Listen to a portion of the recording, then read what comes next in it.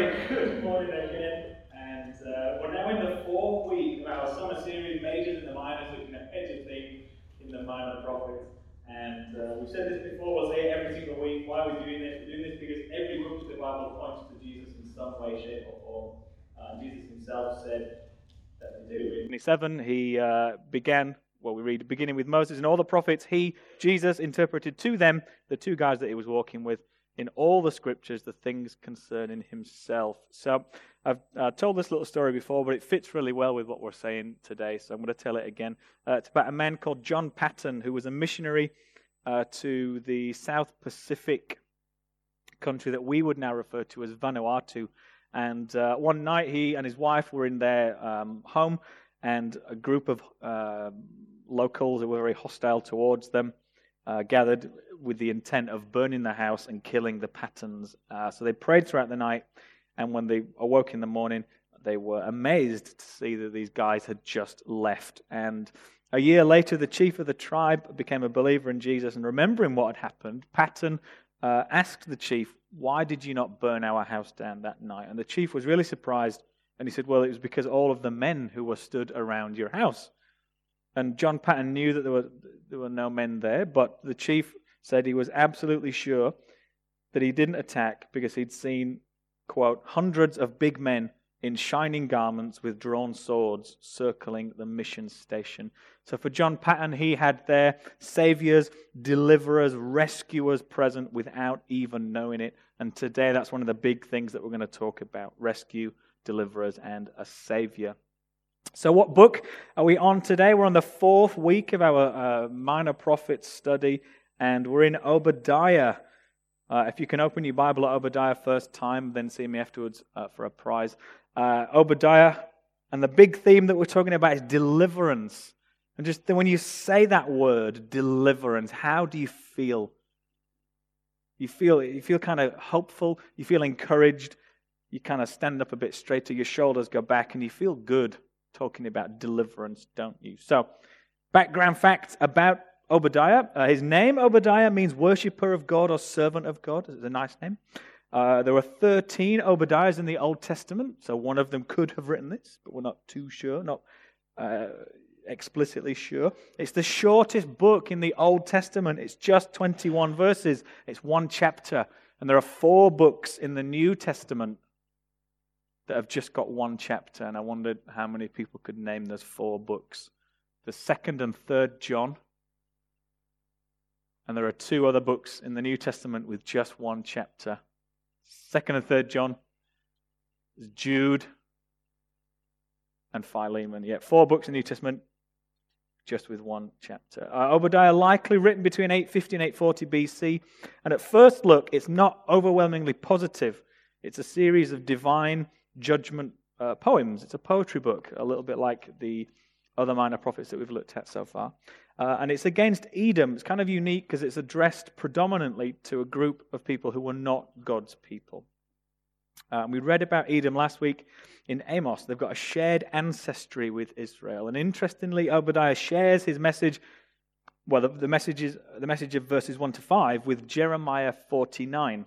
And that shows us that God can use a message already written and given in one context to reveal his will and to speak to his people in a different context as well. Like we said, the focus is on Edom, descended from Esau, twin brother of Jacob. And for a bit of context, we're going to read from Genesis 25, verses 19 to 24. If you're following on the Bible app, this is already there for you. If you're in your Bibles, you can flick back to the first book. So Genesis 25, we'll pick it up in verse 24. When her days, this is Jacob and Esau's mother, when her days to give birth were completed, behold, there were twins in the womb. The first came out red, all his body like a hairy cloak.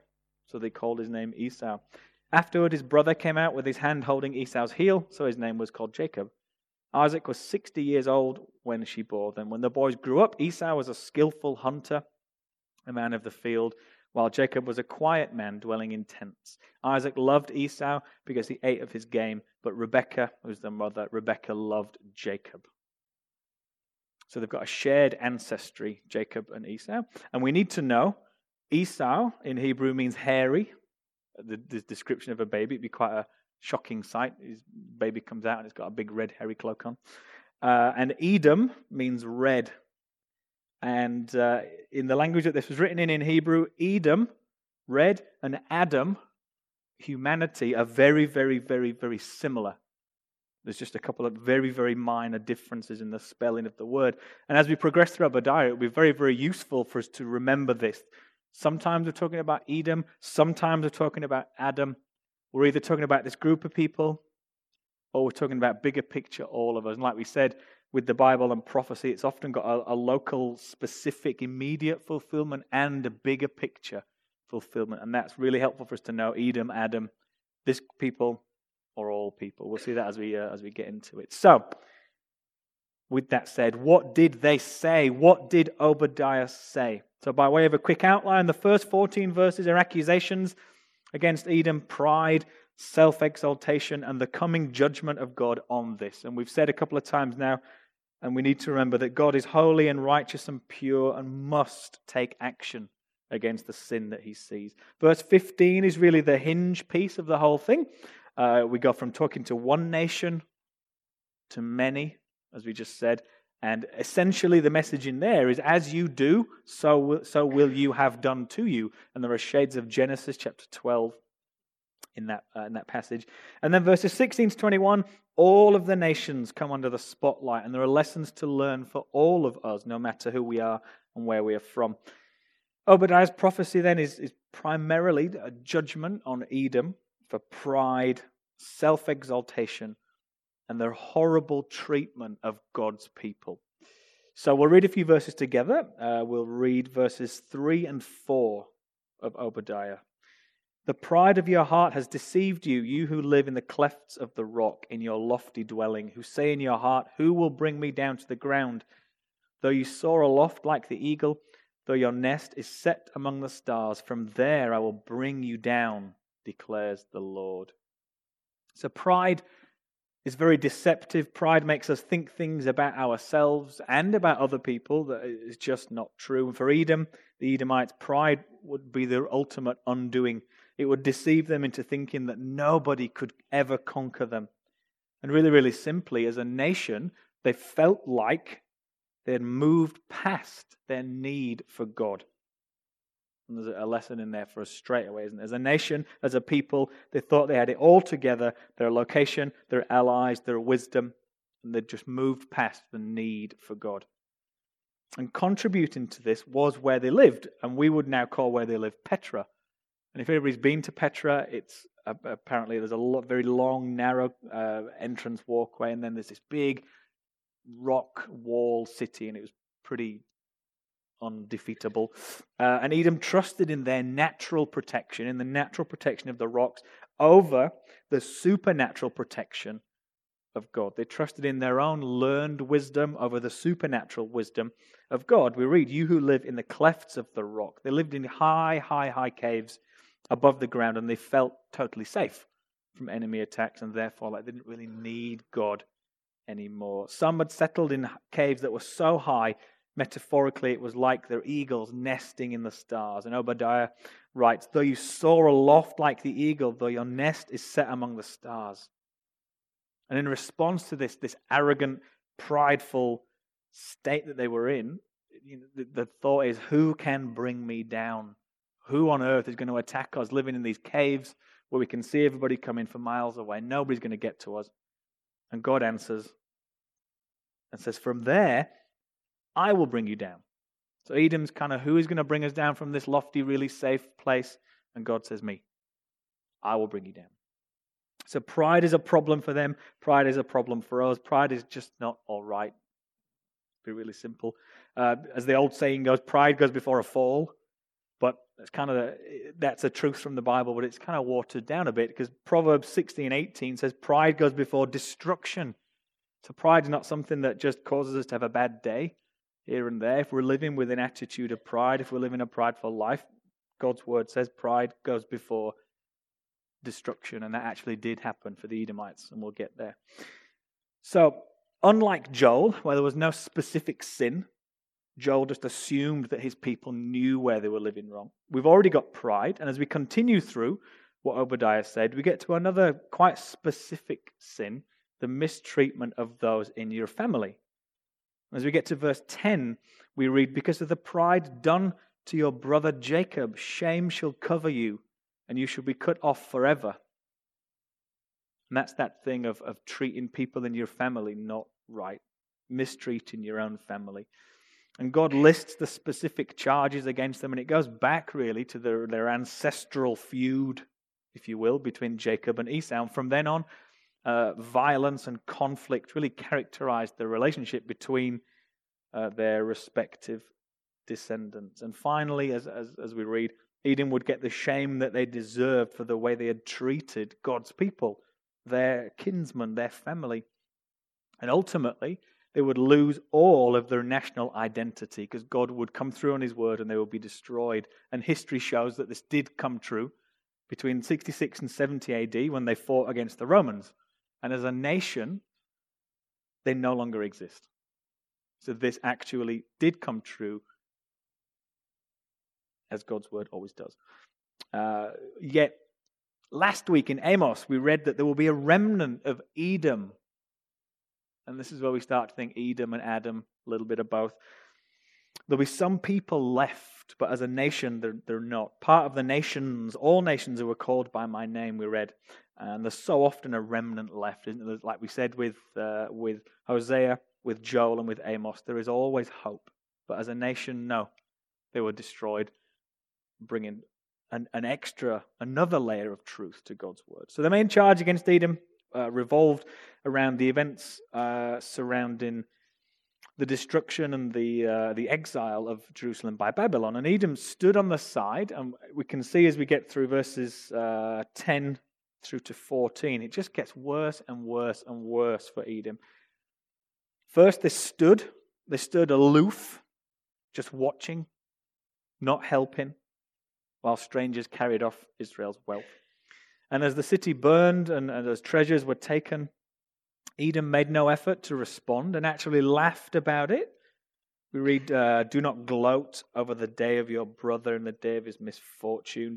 Don't rejoice about this. Don't be happy that part of your extended family is having a really tough time. Then they joined in the looting. And then finally, in verse 14, they stopped people escaping from this tragedy. They stopped people escaping and actually handed them over to the Babylonians.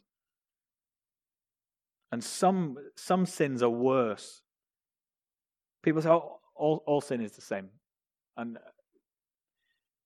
in some senses, that's right. Sin is sin, and it puts distance between us and God. Some sins are worse depending on who we sin against. It's a sin to treat people badly. It's worse for us to treat a brother or sister in Jesus badly. It's a sin to speak harshly to anyone. It's worse to speak to your husband or your wife like that, isn't it? Your children like that. And sometimes things are very specific. So standing here, not helping God's people, their family, when they're trying to escape, and actually stopping them and handing them over to the captives is bad. So specific sins this week, Obadiah is speaking against. And then in verse 15, he opens this up. He goes global, he goes big picture. And in verse 15 we read, for the day of the Lord is near upon all the nations. As you have done, it shall be done to you. Your deeds shall return on your own head. And here he turns that glorious day of the Lord that we've talked about almost every week now. People expect victory, celebration, and joy, and he turns it around and opens it up to everybody, upon all the nations. And we see here then that the day of the Lord is not just a local event for one particular country or community to celebrate. It's Obadiah. He's gone really big picture. He's gone global, and he expanded the day of the Lord to international dimensions. And it covers you, and it covers me, and it covers all of us. The day of the Lord is near upon all the nations. And this it literally means all nations. It means Gentiles, pagans, heathens, uncultured, any people that are part of national Israel, any people that are not part of national Israel. It means, it says what it means, and it means what it says. But then there's hope. As we get to 17, we read, but in Mount Zion there shall be those who escape, and it shall be holy. And the house of Jacob shall possess their own possessions. The house of Jacob shall be a fire, the house of Joseph a flame, and the house of Esau stubble. They shall burn them and consume them, and there shall be no survivor for the house of Esau, for the Lord has spoken. And even though they'll be destroyed by God's wrath, God's people in God's grace will experience deliverance. And God's covenant people who trust Him will ultimately be delivered. They'll be set apart unto God to live with Him. And the certainty of this truth is just underlined with the words, for the Lord has spoken. So this is not what Obadiah thinks based on something else. This is what God says. He said it, and therefore we just don't question it, do we? God has said this will happen, therefore it's going to happen.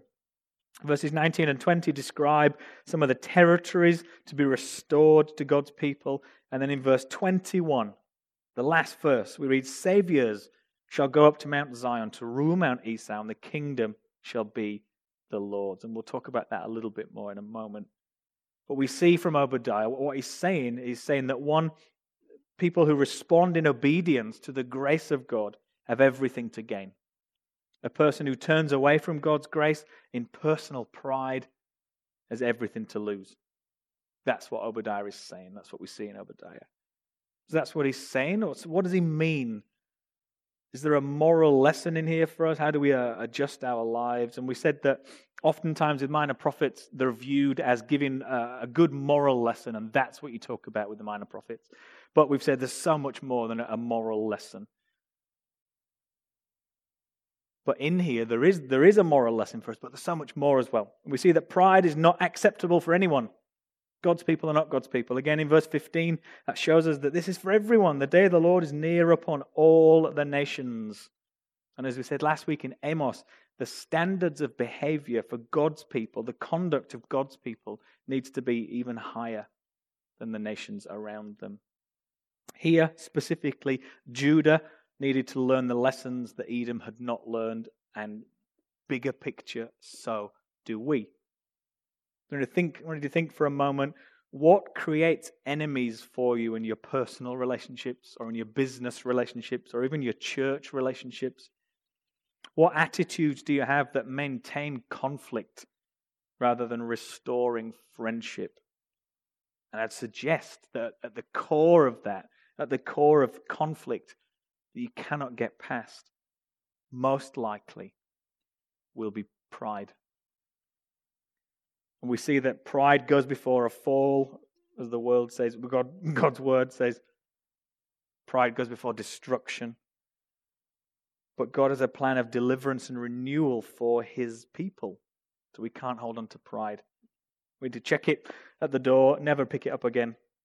Change our self-confidence in what we do, where we are, and what we've got into a God confidence in who He is, what He's said, and what He's done, and what He will do.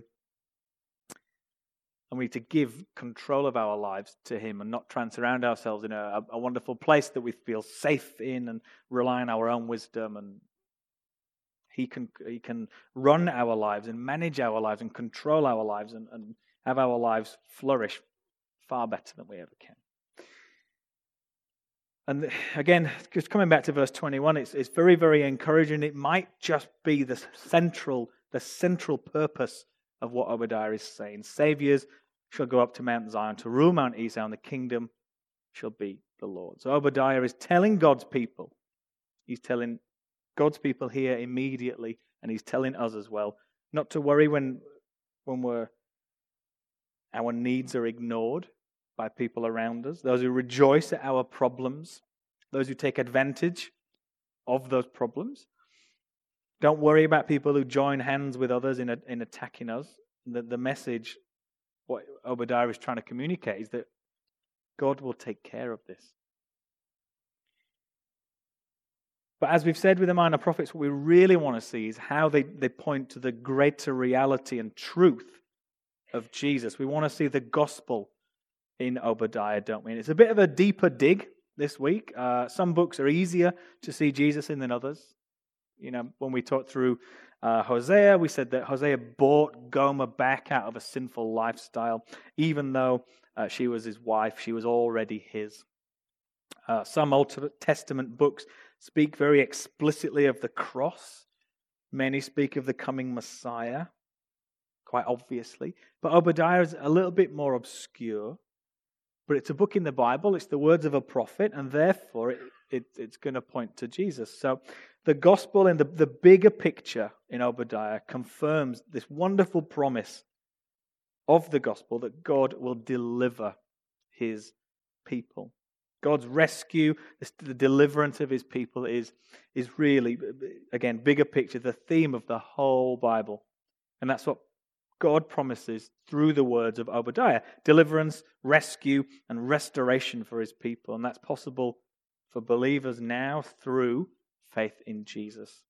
No matter how scattered or persecuted or despondent his people were or are, God will restore and deliver his people. Jesus came to deliver, to redeem, to restore all people from all situations. It just doesn't matter at all what we are struggling with, the chains that we've all got. Jesus came to break those chains. Amen? He came to save us, and that applies to all of us, but he came to save us individually from our individual struggles and chains, and Jesus came to break all of those. He came to save us, plural, and he came to save you as an individual as well. There's no chain that he cannot and will not break. And his word tells us that he will gather his people from, his people will be from all peoples and nations and tribes and tongues. And again, if you just look around, you will see that this group of people is just a wonderful, small preview of heaven. And there's people from all nations and tribes and tongues who gather and assemble together with a shared love for Jesus. Verse 17, very interesting, in lots of different Bible translations, reads, "But on Mount Zion there shall be deliverance, and there shall be holiness, and the house of Jacob shall possess their possessions." And then 18 to 20 flesh it out. And then this last verse, again, verse 21, echoes the ultimate triumph of the gospel, the good news of Jesus. We'll talk about verse 21. "Saviors shall go up to Mount Zion to rule Mount Esau, and the kingdom shall be the Lord's." And remember the multi-fulfillment, if you will, of true biblical, scriptural, from the mouth of God prophecy. It's fulfilled immediately. There's an immediate fulfillment to give it credibility, to prove that this is God's word. And that was the deliverance of God's people. "Savior shall go up to Mount Zion to rule Mount Esau, and the kingdom shall be the Lord's." That happened. These people were destroyed. God's people were put back in their land.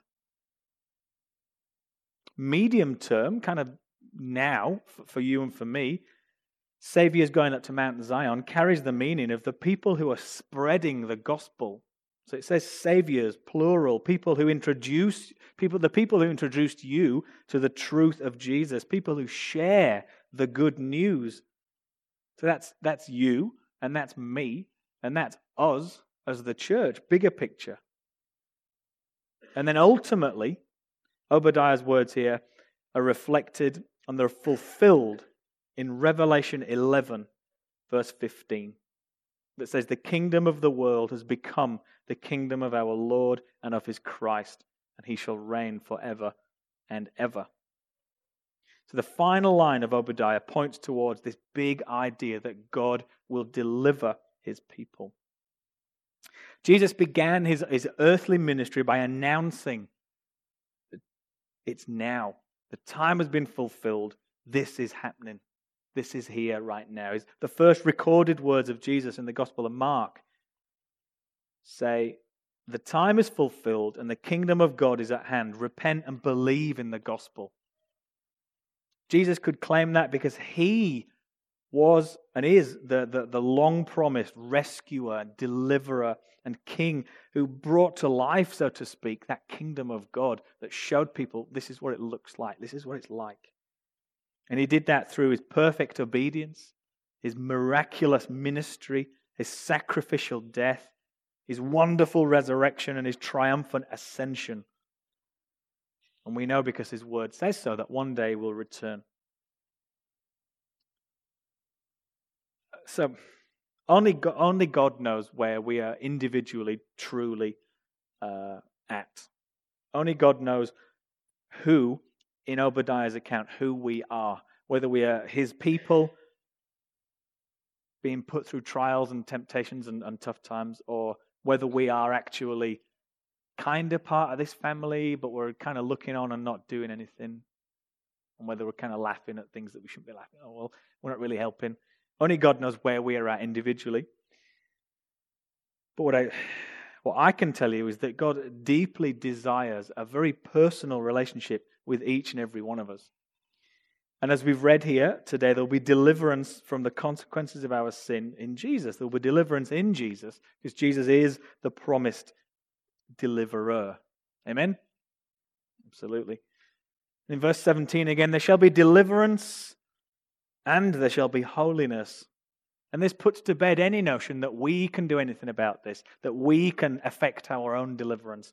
Author Frank Gabeline said that this shows how the human element is just not required to bring about deliverance, to even help our deliverance along. It's nothing to do with us. Because we read, there shall be deliverance and there shall be holiness. And I don't know about you, I'm not bringing much holiness. I'm not bringing any holiness to my own salvation and sanctification. And we've talked about pride, and I think if we're going to stand and if we're going to say, yeah, I'm pretty holy, then actually we're in the place of Edom, where pride is letting us think things about ourselves that's just not true. No, let's just be frank. No person apart from Jesus is holy. There shall be deliverance, there shall be holiness. Therefore, it's nothing to do with us. It's all to do with Him. And then looking forward, we're going to possess our possessions. And we're not going down that road of saying that you're going to be materially wealthy and live your best life now. That's not what it's about. But no people on earth have a richer and greater inheritance than believers in Jesus. And that is something for us to take great encouragement from. Every need that we have is answered in God's riches in glory in Jesus. We've got the full revelation of His Word to us that we carry around in the Bible, the indwelling Holy Spirit within us. But so many people don't possess this. They understand this. And they would pass the Christian exam. Who is Jesus? What did He do? What happens when you put faith and hope and trust in Him? Who are you indwelt by? The people would pass that exam, and they admire these wonderful truths about Jesus, and they try to understand it. But when trouble comes, and we read things like Psalm 23 and think, yes, God is my shepherd, very good.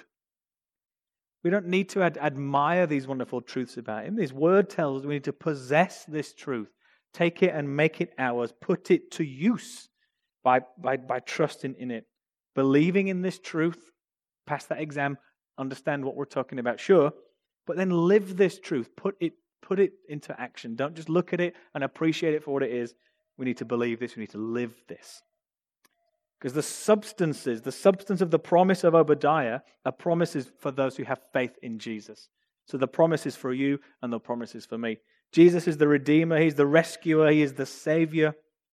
Singular. God's people here were delivered from their earthly enemies and from the church, for the church of Jesus, capital C, the called out, faithful saints who believe in Him. That's deliverance from sin's power. And let's be really clear, we don't wake up tomorrow free of every chain and bondage that we've ever experienced, but it's little by little now that becomes ultimate deliverance when we see Him face to face. So it's not, you don't wake up tomorrow free and like a perfect person, but there is the power inside you to make small steps each and every day. James Montgomery Boyce said this. He said, if you are not a believer in Christ, God tells you to believe in Him now. And that might be some people here. If you're not a believer in Christ, God says to do it. All wise, knowing, like Andre referenced, God who created heavens and earth tells you, if you're not a believer in Jesus, do it. Just do it.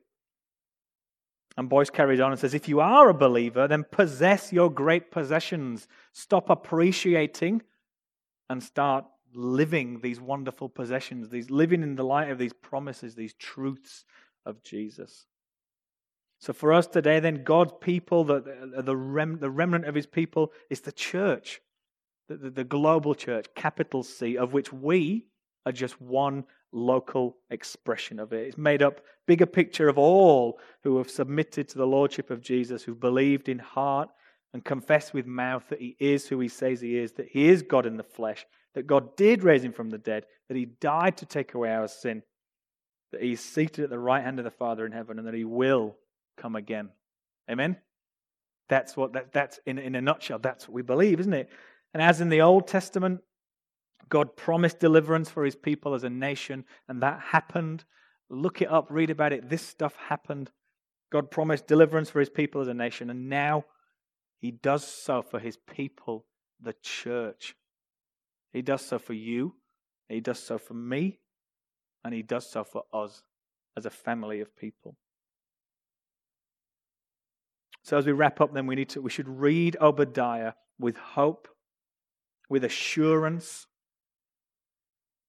but with some humility as well. Because as we said, God will deliver his people, and his people now are people who have put faith and hope and trust in Jesus. Amen? Amen. So we're going to spend a moment also in prayer. I'm going to invite the worship team up as we do, and let's just think about the words of Boyce again. If you are not a believer in Christ, God tells you to believe in him now. And if you are a believer, then possess your great possessions. So we'll spend a moment also in personal prayer, just considering where we are at. Have we put faith and hope and trust in Jesus, or are we going to do it now? And if we have, then what do we need to possess? What did Jesus die to provide that we are just admiring, but we're not really possessing? So we'll spend a moment also in personal prayer, and then we'll close and we'll pray together. And I'm going to ask that you join me in raising a holy hand in prayer. God's word shows us lots of different postures for prayer. Abraham laid out on his face. Jesus looked up to heaven. People did different things. But raising a hand in prayer says, we need something from you. This is an open hand, and we need something from you. We can't do this by ourselves. If you're part of God's frozen chosen, that's all right. You can raise half a hand in your seat and make sure that nobody sees you. But if you're putting a hand up, you're going to feel more connected and more part of this family. So we'll spend a moment also in personal prayer. Where are we at with our faith? And then we'll pray together.